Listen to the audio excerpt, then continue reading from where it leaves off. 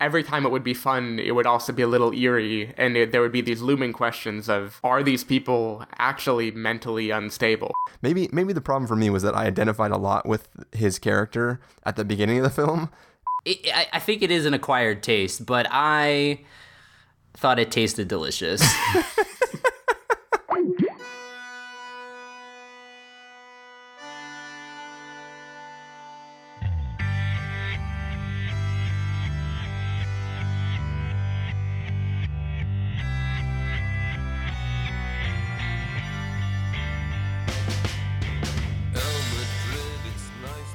Hello, everybody, and welcome to the Spoiler Warning Podcast. This is review number 311 with a review of Frank. I'm Christopher Schnese. I'm Carson Patrick. And I'm Stephen Miller. And if you're joining us for the first time, the Spoiler Warning Podcast is a weekly film review program. Each week in the show, we're going to dive in, debate, discuss, and argue the latest film releases that are coming to a theater near you. This week, I have no clue if this movie is coming to a theater near you, though, because I know for me, it was playing in like one theater anywhere close to me. And it was a theater that shows one movie at a time. And I'm assuming for you guys, being in LA and San Francisco, that you had plenty of options of where to see Frank. I was only playing at one theater near me last weekend. Now it's kind of at a couple more theaters, though. Yeah, I wouldn't say plenty. Last weekend, there was only one in the city that was playing it. One that was particularly hard for me to find because it's in a strip mall that spans like 5 blocks. And they're too cool to have a directory that just says movies. You need to you need to know exactly what to search for. I ranted to Chris about this last week. Yeah, I was just like remembering that you and I had this conversation because I had the similar problem that Street View had a semi in front of the theater I was looking for, so I couldn't find my theater either. But I think it would have been such that if this theater didn't play it, another one of the theaters would have had it around. So it was still only like 5 minutes from my house. They only have so many copies of the film, so they have to share it. They have to pass it around between theaters. But no, this week I think a lot more people are playing it. Yeah, as I said before we started recording, Fassbender appeared on Colbert Report last week, and he said Colbert said that the movie was going nationwide this past weekend. So I was like, that's weird because nationwide usually includes me. I'm in the nation. It includes like a Regal theater or two. Yeah, I would think so, but yeah. Anyway, well, I guess they mean like nationwide in the biggest markets. They just don't want to give the movie to a big corporate sellout. They need to remain true to themselves. Yeah, exactly. Yeah, dude, they gotta stay indie. Yeah. They're not trying to sell car insurance. Yeah. No. Nationwide is on your side. All right, well, I think, Carson, you had some story to start this episode off with. Oh, well, because we were talking about Domhnall Gleeson, because he was also in Calvary. Yeah. And, after I saw Frank, I was like, how do you really pronounce his first name? Because it's spelled very interestingly. And according to the Domhnall Gleeson unofficial Tumblr fan page that I so found. So it's unofficial, so someone else made this. It's an unofficial fan page on Tumblr. Is he really big enough to not have his own Tumblr? Dude, this girl was all over him, man. She was ready to jump his bones if he was on the street. But yeah, that girl's name was Carson Patrick. Exactly.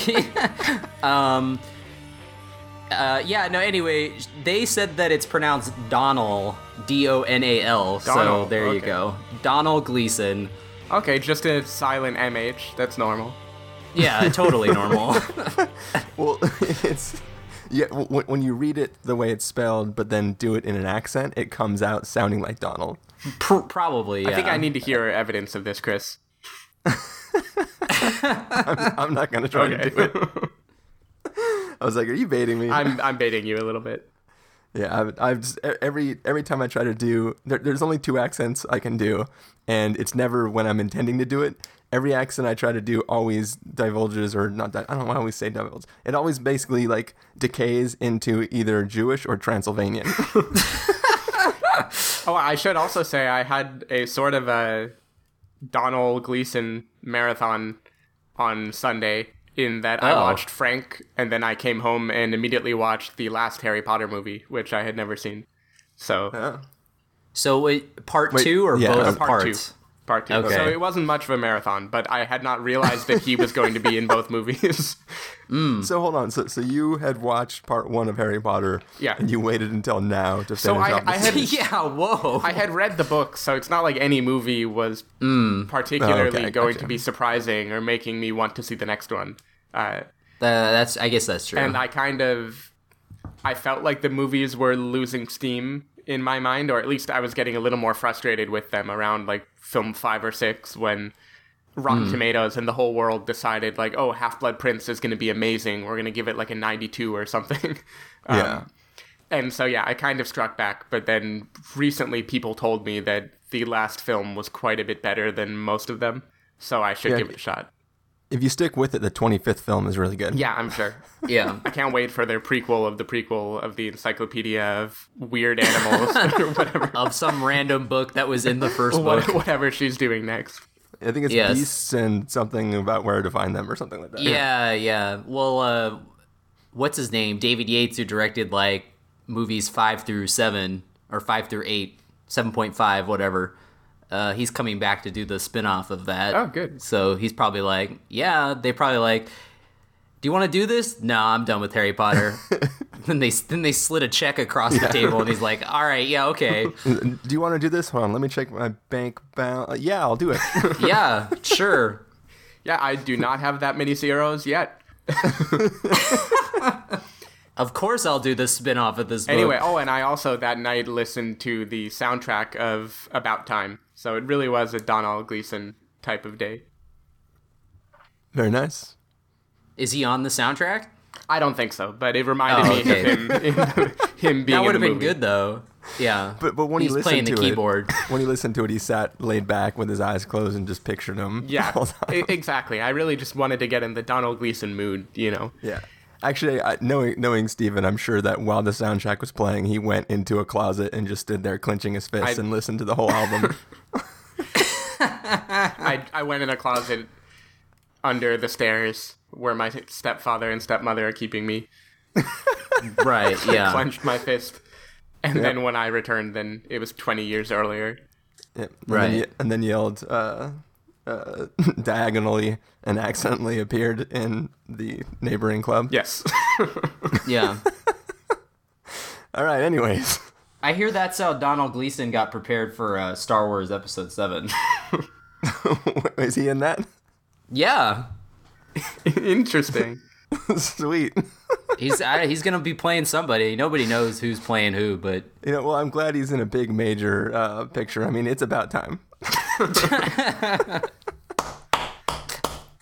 That's me giving the clap. All right. Well, frankly, we should probably get on with this podcast. Good one. Good one. All right. Well, guys, what do you say we take a listen to the trailer for the movie Frank and then come back and give everybody our review? I say tell everyone everything. Why cover anything up? Right? How to describe Frank? 1, 2, 3, 4. Well, there's the head, of course. He never takes it off. You think it's weird? Would it help if I said my facial expressions out loud? Welcoming smile. Delighted look. But what goes on inside the head inside that head I find this inspiring. is music. Holding his pussies up against. Frank, people should know about you. You should be famous. Flattered grin, followed by a bashful half smile. Stop saying your facial expressions out loud. It's extremely annoying. You've been offered a really important gig, South by Southwest, in Texas. People are interested in us. We could be big. What game are you playing? Filling Frank's head with these ideas? Can't hear you over the sound of the bubbles. Someone needs to punch you in the face. Here we go. It's gonna be huge. You gotta come see us tomorrow night. I promise we'll be bad. Frank's not okay. Frank, come back! With all his issues, the 100% sanest cat I've ever met. Okay. The head. Take it off. I have a certificate.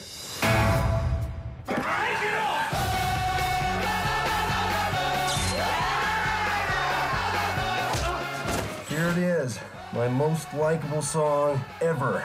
Coca-Cola, lipstick ring, go dance all night, dance all night. Kiss me, just kiss me Nefertiti. This is your most likable song ever? Yeah. People will love it. Okay, you just listened to the trailer for the movie Frank. Basically, there's this, our friend Donald Gleason, however you pronounce it. He's really into music, but maybe not as talented as he would like to be. And one day he accidentally gets kind of hooked up with this band, and the lead singer is a man wearing a papier-mâché head.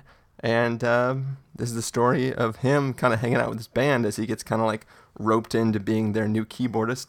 And the events that follow surrounding this group and Donald Gleason getting together. So, Carson, why don't you start us off and let us know what you thought of this movie?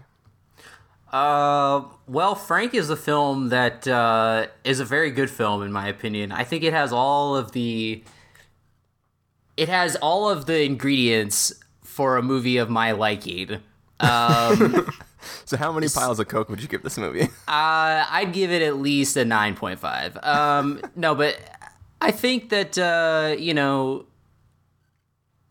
think it is an acquired taste, but I thought it tasted delicious because Frank is an amazing film, and it combines a lot of dark themes with a lot of really funny stuff, and it just has a really odd sensibility about it. And it's weird because this movie is based on a true story, but the advertising for the movie didn't say, it's weird because you'd think that they would say, like, at least inspired by a true story or true events or something, like every movie that is somewhat based in truth exploits. But yeah, it's interesting that this guy, like, there was a British like comic performer who actually had this band, and the guy John Ronson, who wrote an article and who co-wrote this movie, basically was the Donald Gleason character in this film, and like could kind of play the keyboard, and like kind of fell into joining this band. And obviously it took place like back in the day, and they've updated the film to present day, and they've changed a lot of things. But I just thought it was interesting that I don't know, the story of this guy who's just like such a eccentric, and I guess they combined a lot of things like with like Daniel Johnston and some other characters that I read are real life people to create the movie version of Frank. And yeah, Frank is definitely an odd character, but I think Michael Fassbender's performance is definitely like probably like my favorite performance this year. Like, it's the most like balls out funny performance. Like, you just wouldn't necessarily, I mean, Michael Fassbender is a terrific actor, but he hasn't really done comedy so far, and like he's really, really funny in this. And the fact that he's pretty much in the mask the entire film, it's pretty awesome. And just like everyone in the movie, Donald Gleason obviously, the new that guy, Scoot McNairy, also very funny as like their mentally unstable. Was he like the manager, or like he was like the old keyboardist? Yeah, I think he's a manager at this point. Yeah. But then Maggie Gyllenhaal is really good, and yeah, they're just such weird characters, and they're all coming together and creating this this really weird band. And I think it's very well directed. The guy who did this movie also did a film called What Richard Did, which seems I've mentioned that movie a lot of times on this podcast. But that film was like very dark and dramatic, and it's weird that he shifted over to a movie that has a little more humor, still pretty dark and dramatic, but more humor for sure. But it definitely has like a weird sort of cultish vibe. Like, in a couple years it'll probably collect a following. I don't know. It has that sort of feeling toward it. But I really enjoyed it. I think that it's constantly surprising. Like when you watch it, you really have no idea where it's going to go, and I think that's what's refreshing about it. Yeah, it's a very entertaining film, and I think even if you are sort of, I can't think of the word. If you're sort of like, I guess, apprehensive toward like weird shit, I don't know, like think you're like, that might not be for me. I think you should still give it a shot because you might find stuff in it that you would like. All right, Steven? Yeah, I would. So the first thing I have to say is I don't think this movie was necessarily advertised correctly. I think that the trailers That's for it probably true. Made it seem like just a quirky character study of Frank. Like it was going to be Almost Famous, but with a guy with a Jack-in-the-Box head on his shoulders. Where, you're going to watch like their ascend to fame, where this nobody gets to join them and gets enveloped in this wacky world and learn something at the end. Like you expect the movie to convince you of the genius of the main character and then follow kind of the normal like rise and fall in popularity of a band. And instead the movie was much more of an open-ended look at like what makes art, the danger of being too commercial, too people-pleasing.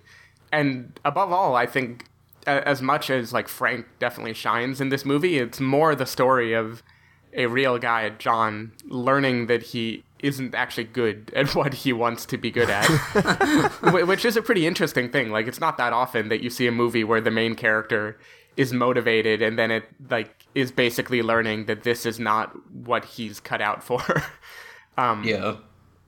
I mean, I think, I don't know, there are a lot of interesting themes that they go on here, like by focusing on just being popular, Domhnall, I really want to throw an M in his name. Donald Gleason he's terrible in obvious ways. Like, from the very beginning, he's tweeting to sort of like lie or cover up for a very non-romanticized life that he's actually living. But he's trying to like tell this drama as if he's doing this amazing thing.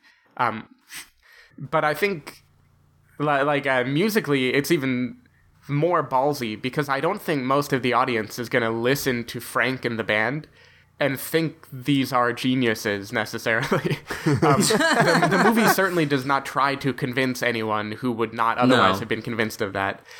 And the audience would be inclined to agree with John's character in parts that, like, making things a little more melodic, a little less crazy would be good for the band and would lead to a bigger audience. But then it kind of defies this by, when he finally gets his chance to make things more melodic and people-pleasing, he becomes like the girl with the ukulele in the diner, like this empty, kind of vapid. I don't know, it's very clear that, like, whether or not the band and Frank are good or geniuses, they're at least sincere, and this guy is not sincere. And I thought that was kind of an interesting direction that they took. I mean, I think, so Fassbender was, of course, like, amazing in this movie, even though he was basically just miming most of the movie. Like, I assume he was recording around the same time as he was walking around and doing stuff, but, it's almost more of like he played Andy Serkis and he played a voice actor at the same time in this movie. Yeah. He made a joke when he was on Colbert Report about, like, saying, like, Colbert asked him, like, oh, is it harder doing a movie like this? He's like, no, it's great. I only have to show up for like 10 minutes a day. Like, he was joking that they could just have like a stunt guy do the entire movie. He could just show up at the end to deliver his 4 lines. Yeah. And I mean, so Donald Gleason was good, but, his role was meant to be more of like a kind of shallow, self-deprecating character to begin with. So he wasn't exactly like, I won't say he plumbed the depths of emotion in this movie or anything. I personally didn't quite understand the Maggie Gyllenhaal character. Like, I thought all the side characters were very good at playing unique, quirky people, but they felt more just quirky and a little less like there was something deeper beneath them. But yeah, I was surprised by it. It looked like it was going to be a quirky movie, but quirky in a very different way than it wound up. Like, it wound up being much more of a dark quirkiness. Like, every time it would be fun, it would also be a little eerie, and there would be these looming questions of, are these people actually mentally unstable? Like this seems very romantic when I write it down and put it on YouTube or something, but in reality, the things that these characters are dealing with is quite a bit deeper than that. And I thought that was really interesting. I would definitely, to anyone who liked it, I would recommend The Devil and Daniel Johnston. Is a documentary about who I think this movie was more based on. Frank, the English guy, wore a mask. Like, he wore that head, but he was like a comedian, sort of. He had like a family too. Like, he didn't have like severe mental problems. Whereas there are musicians like Daniel Johnston who have been around for a while who are like seriously schizophrenic, like mentally unstable, and it's very. I don't know. I think the movie, it tapped into another interesting thing that it opens up is the idea of, by enjoying and being entertained by people like this, are you encouraging their illness, or are you like seeing the bright side? I don't know. There's a lot of very interesting kind of dark things that you can come to from this movie. But overall, I liked it a lot. I just thought it was its trailers did not do it any justice, I don't think. I never saw the trailer, so I'm curious. I should go back and see how they cut it. I really think the trailers made it look like it would just be an offbeat comedy of this wacky guy, like la da da da da. Look at me, I'm Frank, and instead it's much. They're hiding all the darkness. Like Frank is like deeply, deeply sincere every time you hear from him. He's unstable and he's emotional and he like wants to be loved and he listens to people's advice. It's not just the goofball genius that that I think the trailer makes it look like. Yeah. Chris, what did you think? Well, your comments on the trailer, it's kind of interesting because I watched.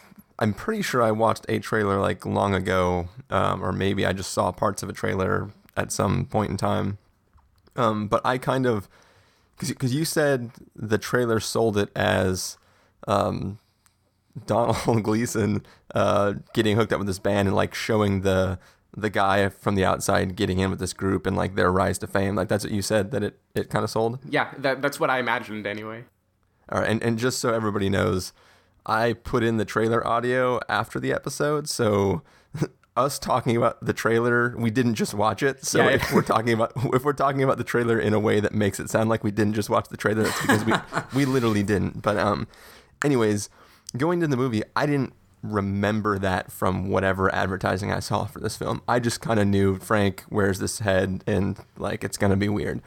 So I was kind of expecting a film that was all about Frank, and I kind of got like the reverse experience because as soon as the film started, I realized that Frank isn't technically the main character. We are watching a film that is through the eyes of somebody on the outside being brought into Frank's world and, how he's affecting that. And that sort of like, instead of me, like you kind of got what you thought I don't know. It's weird because I was expecting what you found from the film, but got what you say the trailer sells, if that makes sense. Yeah, I think so.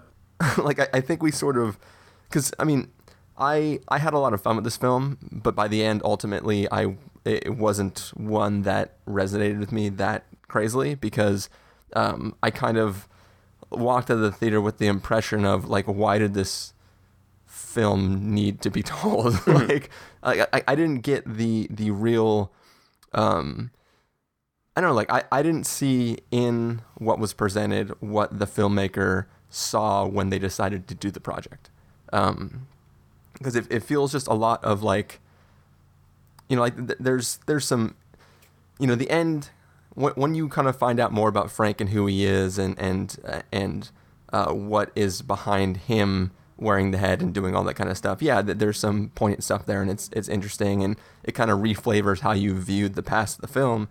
And if I look back on the film and kind of concentrate on that, it is really interesting, and there's a lot you can unpack and talk about there. But I think for me, I mean, I sent you guys, a picture of what I did to my old room before we started recording, and like I identified a lot with the Donald Gleason character because like I I grew up very musically inclined. I like playing music, but I'm not like all that proficient at it, if that makes sense. Like, I've written some terrible songs over the years that aren't great. There are songs that you would lay an egg while playing, but which for people who have seen the film, that's that's how you know it's a shitty song.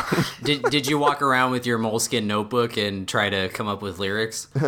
I have very many Moleskine notebooks in my room.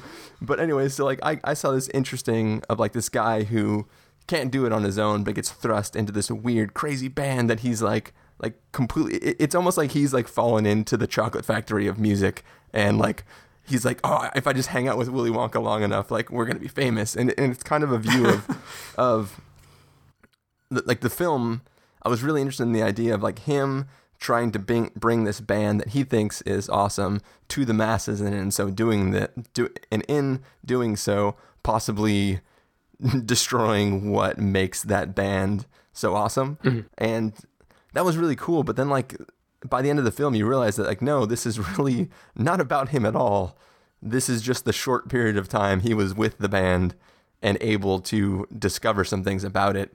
And you realize that Frank is the main character of the film. And I think Frank doesn't get enough of an arc. So it's like the story is about a character who doesn't go through a whole lot in the film. It's just this is all about the perspective we view of Frank. And by the end, the character who we're watching the perspective of, like, he sort of just removes himself from the story, and there's no, like, the arcs don't kind of blend together at all. It's almost like two separate stories, and we're just viewing. It's almost like there's two characters with their own complete separate stories who both board the same train, and we're watching this ride that they're on, and then when it reaches its destination, they both sort of go their own way. And there's not like I don't feel a real follow-up to understanding. Like, I don't feel that, like, Donald Gleason changes at all through his experience with Frank, other than realizing that maybe he should just stop trying to be part of the band. Yeah, I don't know. I mean, it's a little hard to unpack the themes too heavily without, I already don't know if this is the kind of movie where spoilers are that important or possible.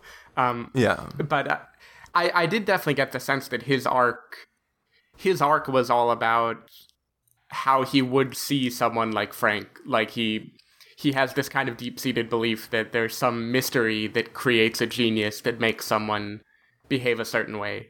And he's like so focused on the superficial or the aura surrounding a person.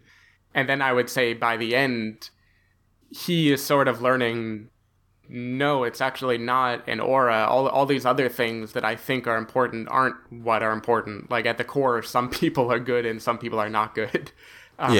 So I actually thought the evolution of Frank in his eyes is precisely what he's learning as a character. I don't know. I definitely get what you're saying. It didn't just commit to one arc. Like, there are times where it seems to be about him, and there's a time when it seems to be all about Frank.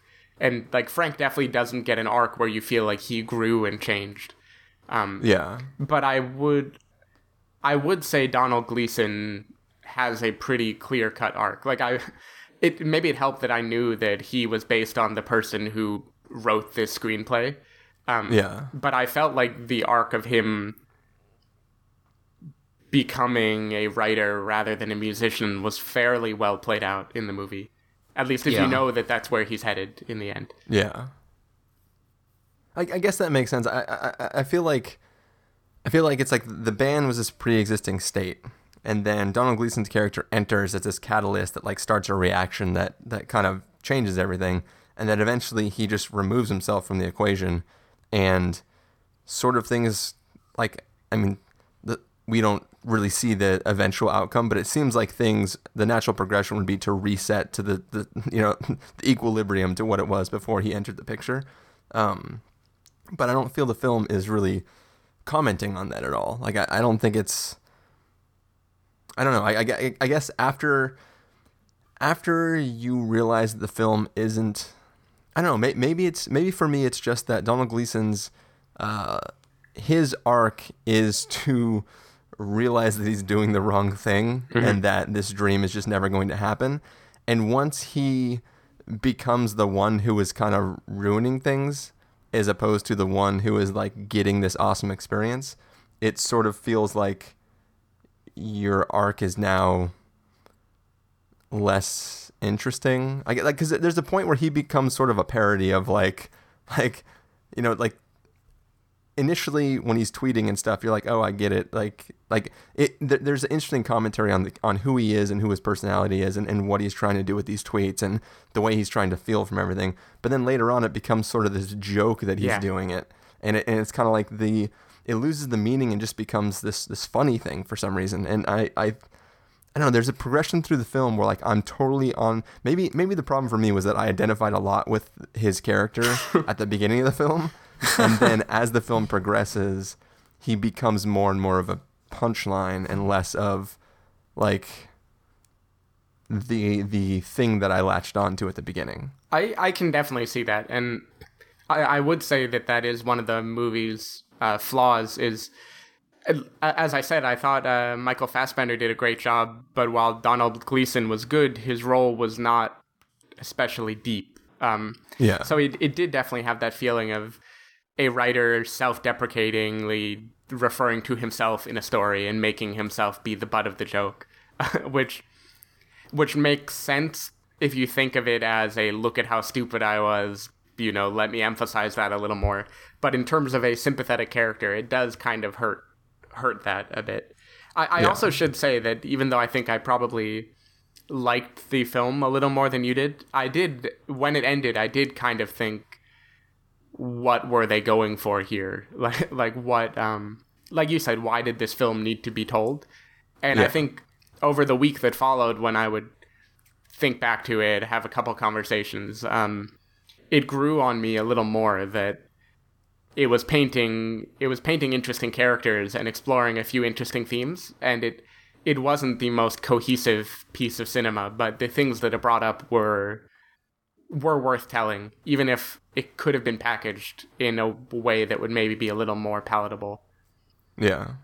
There could have been Donald Gleason's character could have produced a Frank movie that would be more pleasing to a wider audience than the one that we got. His mainstream song or whatever.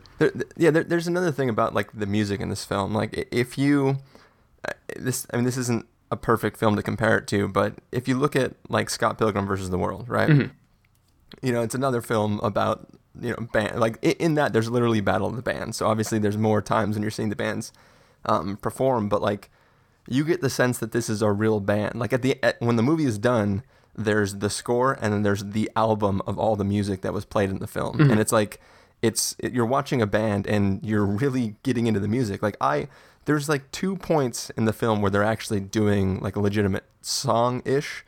Like there's at the end of the film where they're playing like the song. Mm-hmm. And then earlier on in the film, there's sort of a jam session where it's like they are playing something together until they stop, until they cut.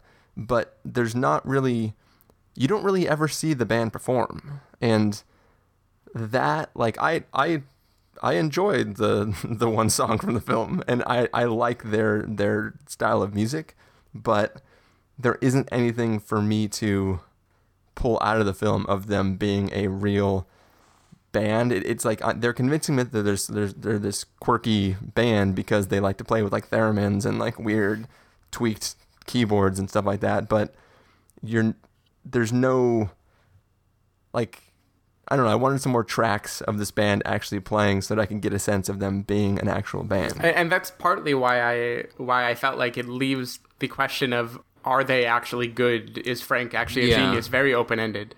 Because they show his creative process and his demanding process and kind of the mythos that develops around that, of how everything has to be perfect and you have to feel it, and he gives such demanding advice. But then they do give you very few instances of actually hearing the finished product.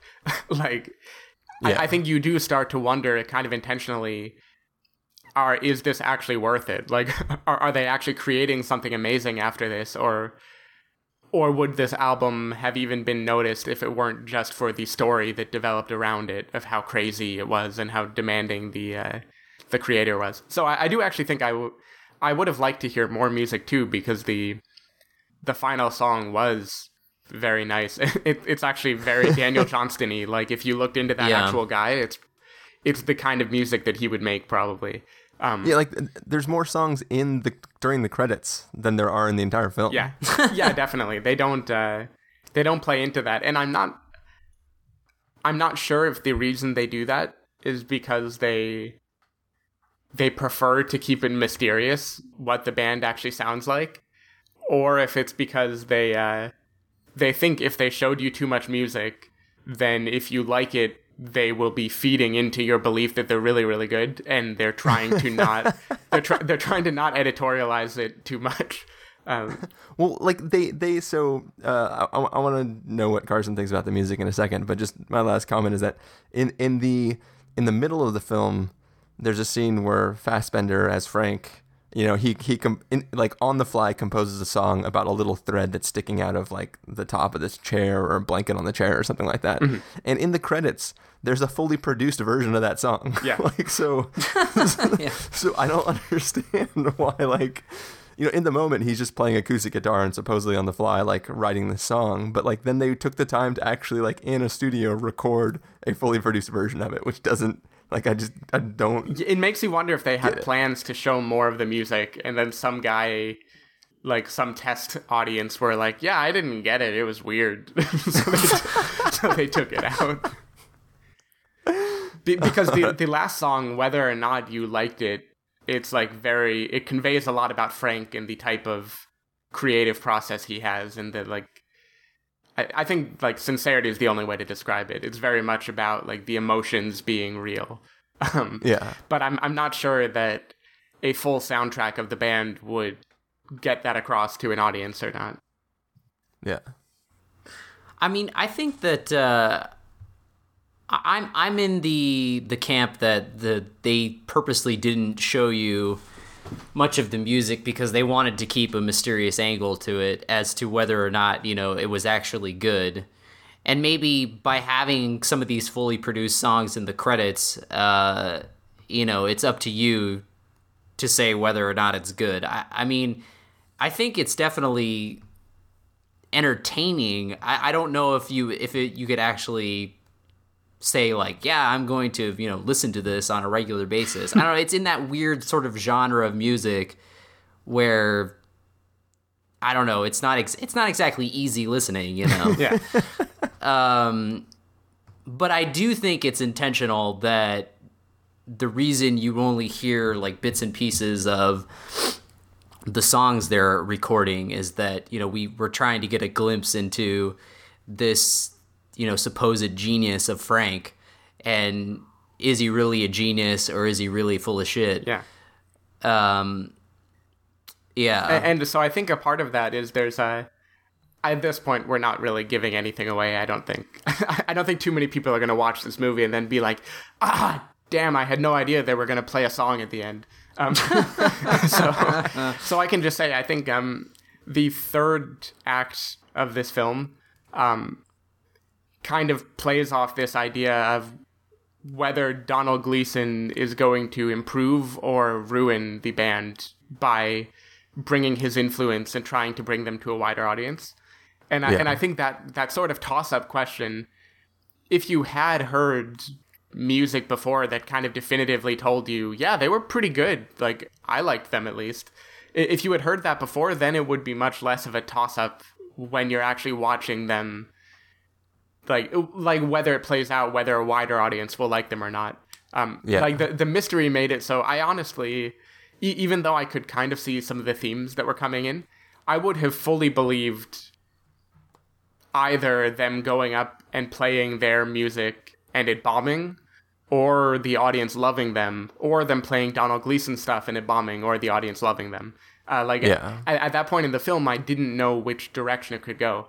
And a part of that is I had not heard enough of his poppy crap, and I also hadn't heard enough of the actual band to know, like, how outsider really are they. So I think it's kind of a weak justification for what could have been like a cool look into all these songs that they made for the movie.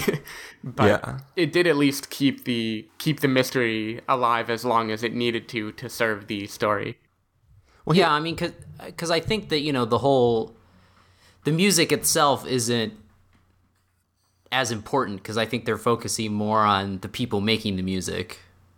And I think that that's, you know, that they're wanting to focus more on that than whether or not, you know, the music is good, I guess. I think it's like the audience is the music, you know?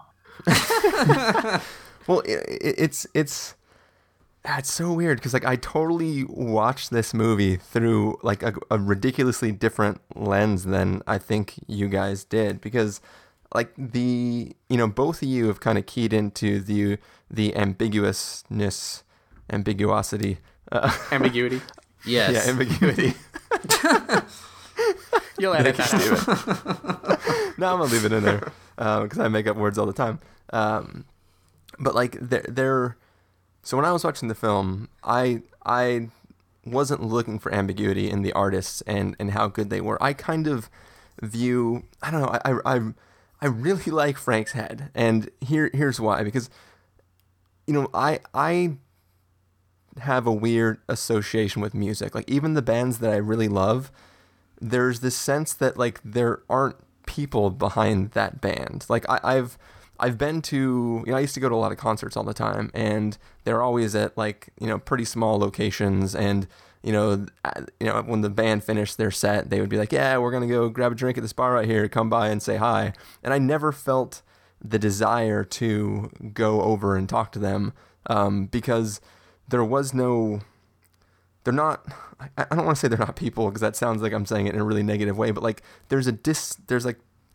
I disassociate the artist with the music they produce. It's the same reason why generally, you know, like a lot of people are like, oh, I'm not going to watch a Mel Gibson movie because of who Mel Gibson is. And I like strongly oppose seeing it. For me, it's like, I don't care what Mel Gibson, the person, is doing if I'm interested in the property that he is participating in that I'm about to see. Right. So like, I kind of feel that same way about music. So even the bands that I really love, like if I'd met a band member, I wouldn't be like, oh dude, yeah. I'd just be like, hey, that's cool. I really like your band. Like I wouldn't have anything to talk with them about because there's this disconnection.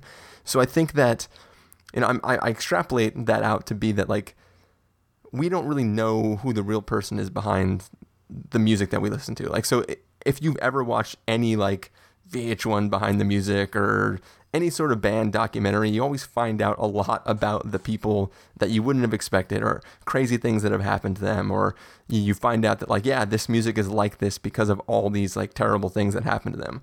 And, you know, we don't, I don't know, I think that the mask is sort of, or the head that he wears is sort of an extension of that, to where like even his band members don't know what it is he's been through, is going through, or what makes him this supposed genius. Like they all, like his own band members, Frank's own band members, have the same view inward on him that we have being the audience to the performance.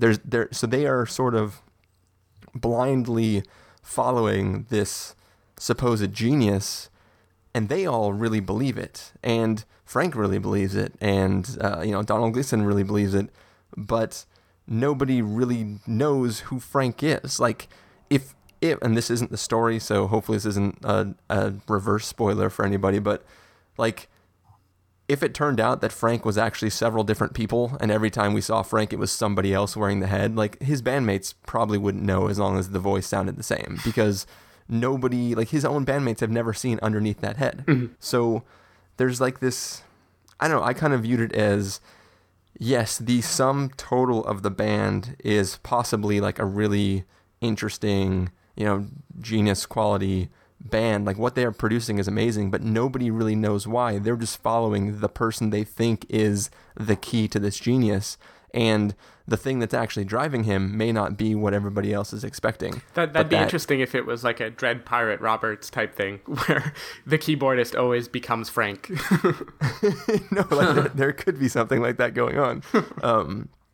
But like, you know what I mean? Like, so I kind of viewed it as, as yes, the band was good, but even the members of the band don't know why. They just blindly follow Frank because they see him as the key to what makes them who they are. I can see that, and I also think they do not always make Frank be correct. Like, some of Frank's ideas, when he's under stress especially, are played for laughs, right? Like when he's told to make a crowd-pleasing song.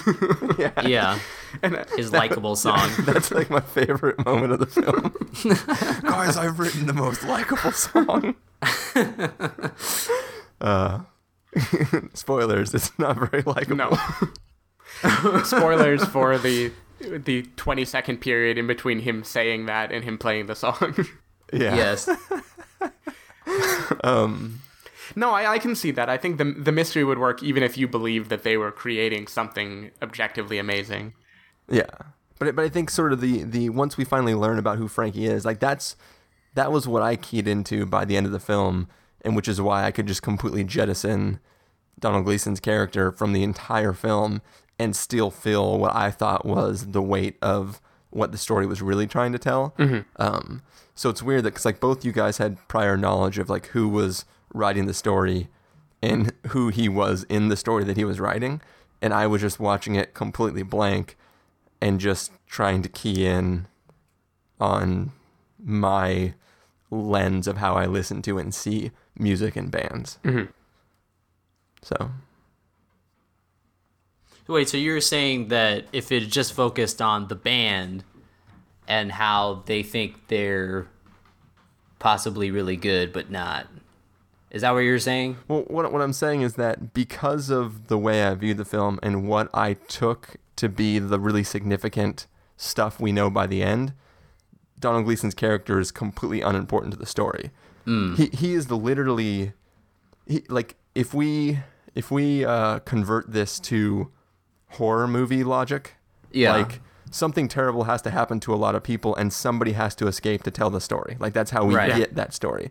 So I feel that like Donald Gleason is really his character is only there to be the person who writes the article that the film is based off of. Right. And that he affects this period of time for the band, but he doesn't ultimately lead to anything important in the story other than to tell. Yeah, so it definitely is the lens that you watch it through, because I can definitely see if he's meant to just be a window into the band, like the audience's entry point, then they did not need to emphasize his life or his mistakes in the way that they do. I did not come into it with that view. I kind of always saw it as the story of him and Frank and what Frank represents to him, and kind of the rise and fall of that mythology. Yeah. Because it's weird if you read the article that the actual guy wrote, like how he joined the band is almost exactly how it is in the movie. It's just like the guy was like, "Yeah, can you play A, C, and D or whatever, like the chords?" He's like, "Yep, all right." It was kind of funny how, I mean, it didn't exactly play out the way that it did in the movie, but almost word for word, like some of the lines and stuff. So that was sort of interesting. I will say that moment too, where he like shows up and like walks on stage at the beginning of the film and is sort of just like, and then like starts singing along, and it's like, if you were in a band and you were like trying to be big and you were playing in a room with like 12 people in it in this bar where nobody was paying attention, you would sort of be like, this is not lame. But for like Donald Gleason's character, it was like his like happiest moment of his life. He was like, hell yeah, we're playing, I'm on stage. And like, I don't know, that I also gotta say, Donnie, he can grow a mean beard. I was impressed. Yes, he can. All right. I also thought it was really funny going back to like whenever he tweets or writes something on Tumblr or posts something on YouTube and they flash up like the like what he's writing on screen, like the on-screen text. I thought it was really funny how, and it also just goes into the joke of like they would show his followers and it would be something like disastrously low. It could be like 14 followers on Twitter. And he's talking about like he's tweeting like he has, 1 million followers or something. Yeah. Well, that was funny to me. He's like a Twitter hipster, right? It's cooler to have only 14 followers. Yes. Right, exactly, yeah. 14 is the new 14,000. Right. Totally. And I also thought like the score in the movie, kind of going back to what we were talking about last week in The One I Love, about how it had a sort of I don't know what, a menacing tone, like a menacing sort of score, but also like very light. Like this empty circus at night where you might get right, like like a twisted fairy tale or something. I felt like Frank had a similar score. I'm imagining like every horror movie when like they turn the power on to an empty circus and like everything's like exactly. It all whirs to life. But yeah, I thought Frank had a similar score. A lot of creepy chimes and stuff, but also sort of childlike. It was good. I don't know if anyone else picked up on that or thought that. I did not. I can't say I picked up on it too much. I thought the tone was well done, and I imagined the score was a part of the tone that I got. It helped. Yeah, it helped mold the tone. I didn't really zero in on the score in particular. Yeah, I didn't either, but I definitely had that feeling of unease through like the last 2/3 of the movie. It might have also been a few events in the movie that let you realize that bad things can happen. Yes, that's very true. I mean, they were in a cabin in the woods. I mean, come on. Yeah, like lambs to the slaughter. Exactly. All right. Well, does anybody have any final thoughts about this movie? Only to go with the rating, I guess. All right. Yeah, well, I guess so. Let's get into the verdict then. Carson, if you were going to give this a must-see, a recommend with a caveat, a wait for rental, a pass with a caveat, or a must-avoid, what would you give it? I would definitely give it a must-see. I think it's one of my favorites of the year. And I think, like Steven mentioned, Devil and Daniel Johnston, also a really good documentary that you should check out about a similar person.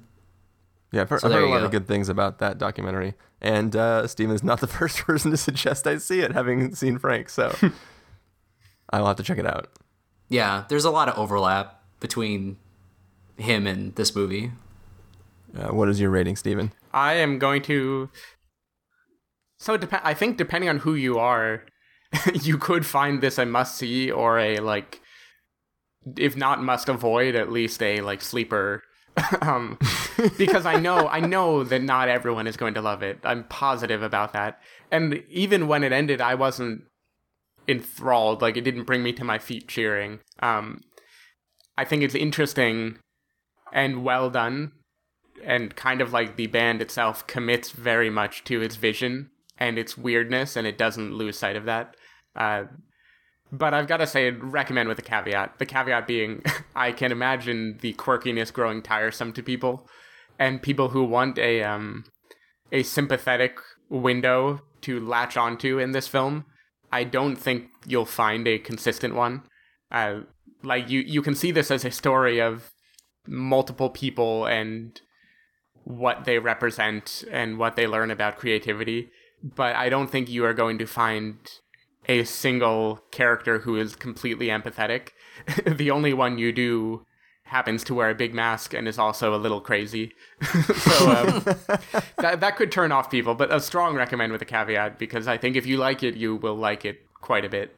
And I'll echo Carson, who echoed me, and say that Devil and Daniel Johnston is a good documentary. And his music in general, if you like this, you will probably like some of his songs too. Does that documentary have an album you can buy?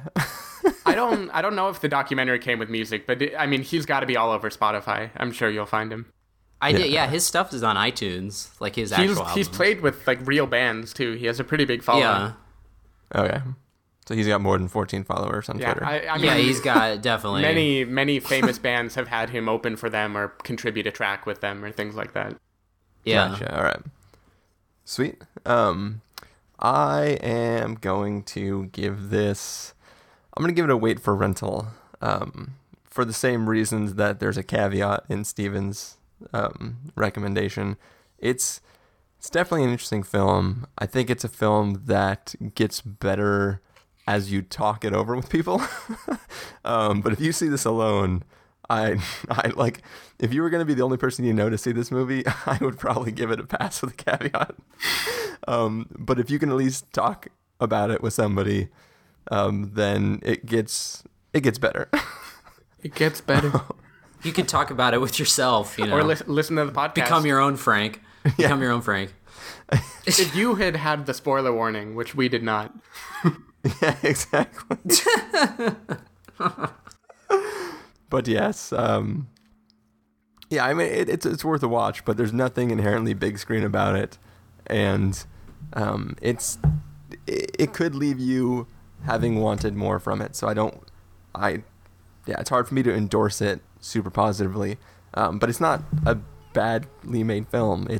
I had a fun time watching it. I had some good laughs, even though it was in a theater of like only 20 people in this really old, creepy theater that after we bought our tickets and we walked into the theater, there's only one theater and there were no lights on. So there's just a bunch of us standing in the doorway looking into pitch blackness going, are we just supposed to go in there? What's going on? Random side note.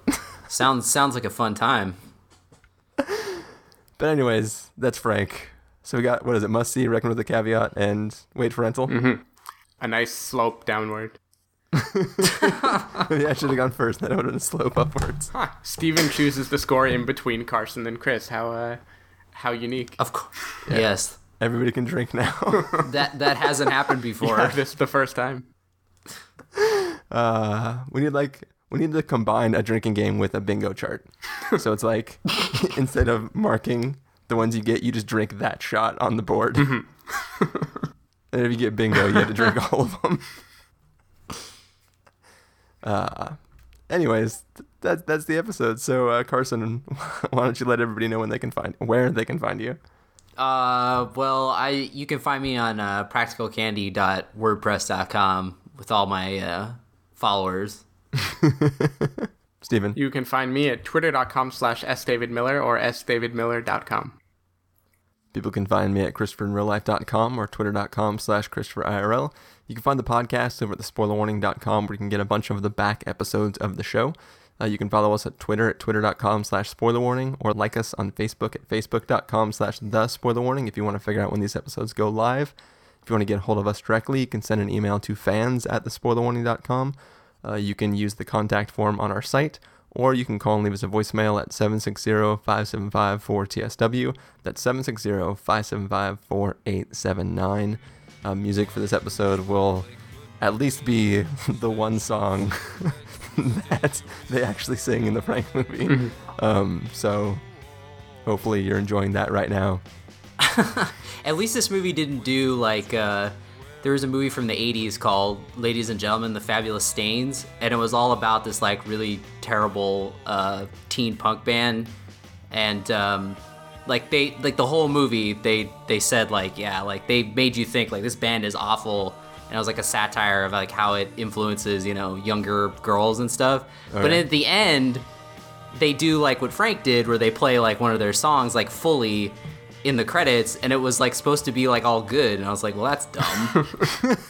I was like, you just like tried to convince me that they were, I don't know. I just thought of that because at the end it's like Diane Lane all they like, she's singing the song and it's like supposed to be all good. At least with Frank there was the mystery, like you could decide for yourself whether or not you liked it, and at the end you're like, oh, okay, like I don't, or I do or I don't like this. I don't know. Interesting. It would be funny if over the course of like making this film, they all got really into the style of music that, the band, I forget anybody remember what the band was called? It was like Schafferberber, like it was like a bunch of just nonsense words. It was the Flintstofferner? Yeah, it was the Flintstofferner. It looked like someone who didn't know German tried to spell German. Yeah, definitely. Like that's what it looked like. And no one, I think that was a joke in the film that no one could pronounce it correctly. Yeah. All right. Well, thank you guys for joining me in this episode. Yeah, thanks for having us. You're welcome. And thank you guys all for listening. We'll see you next time. We love you all. We love you all.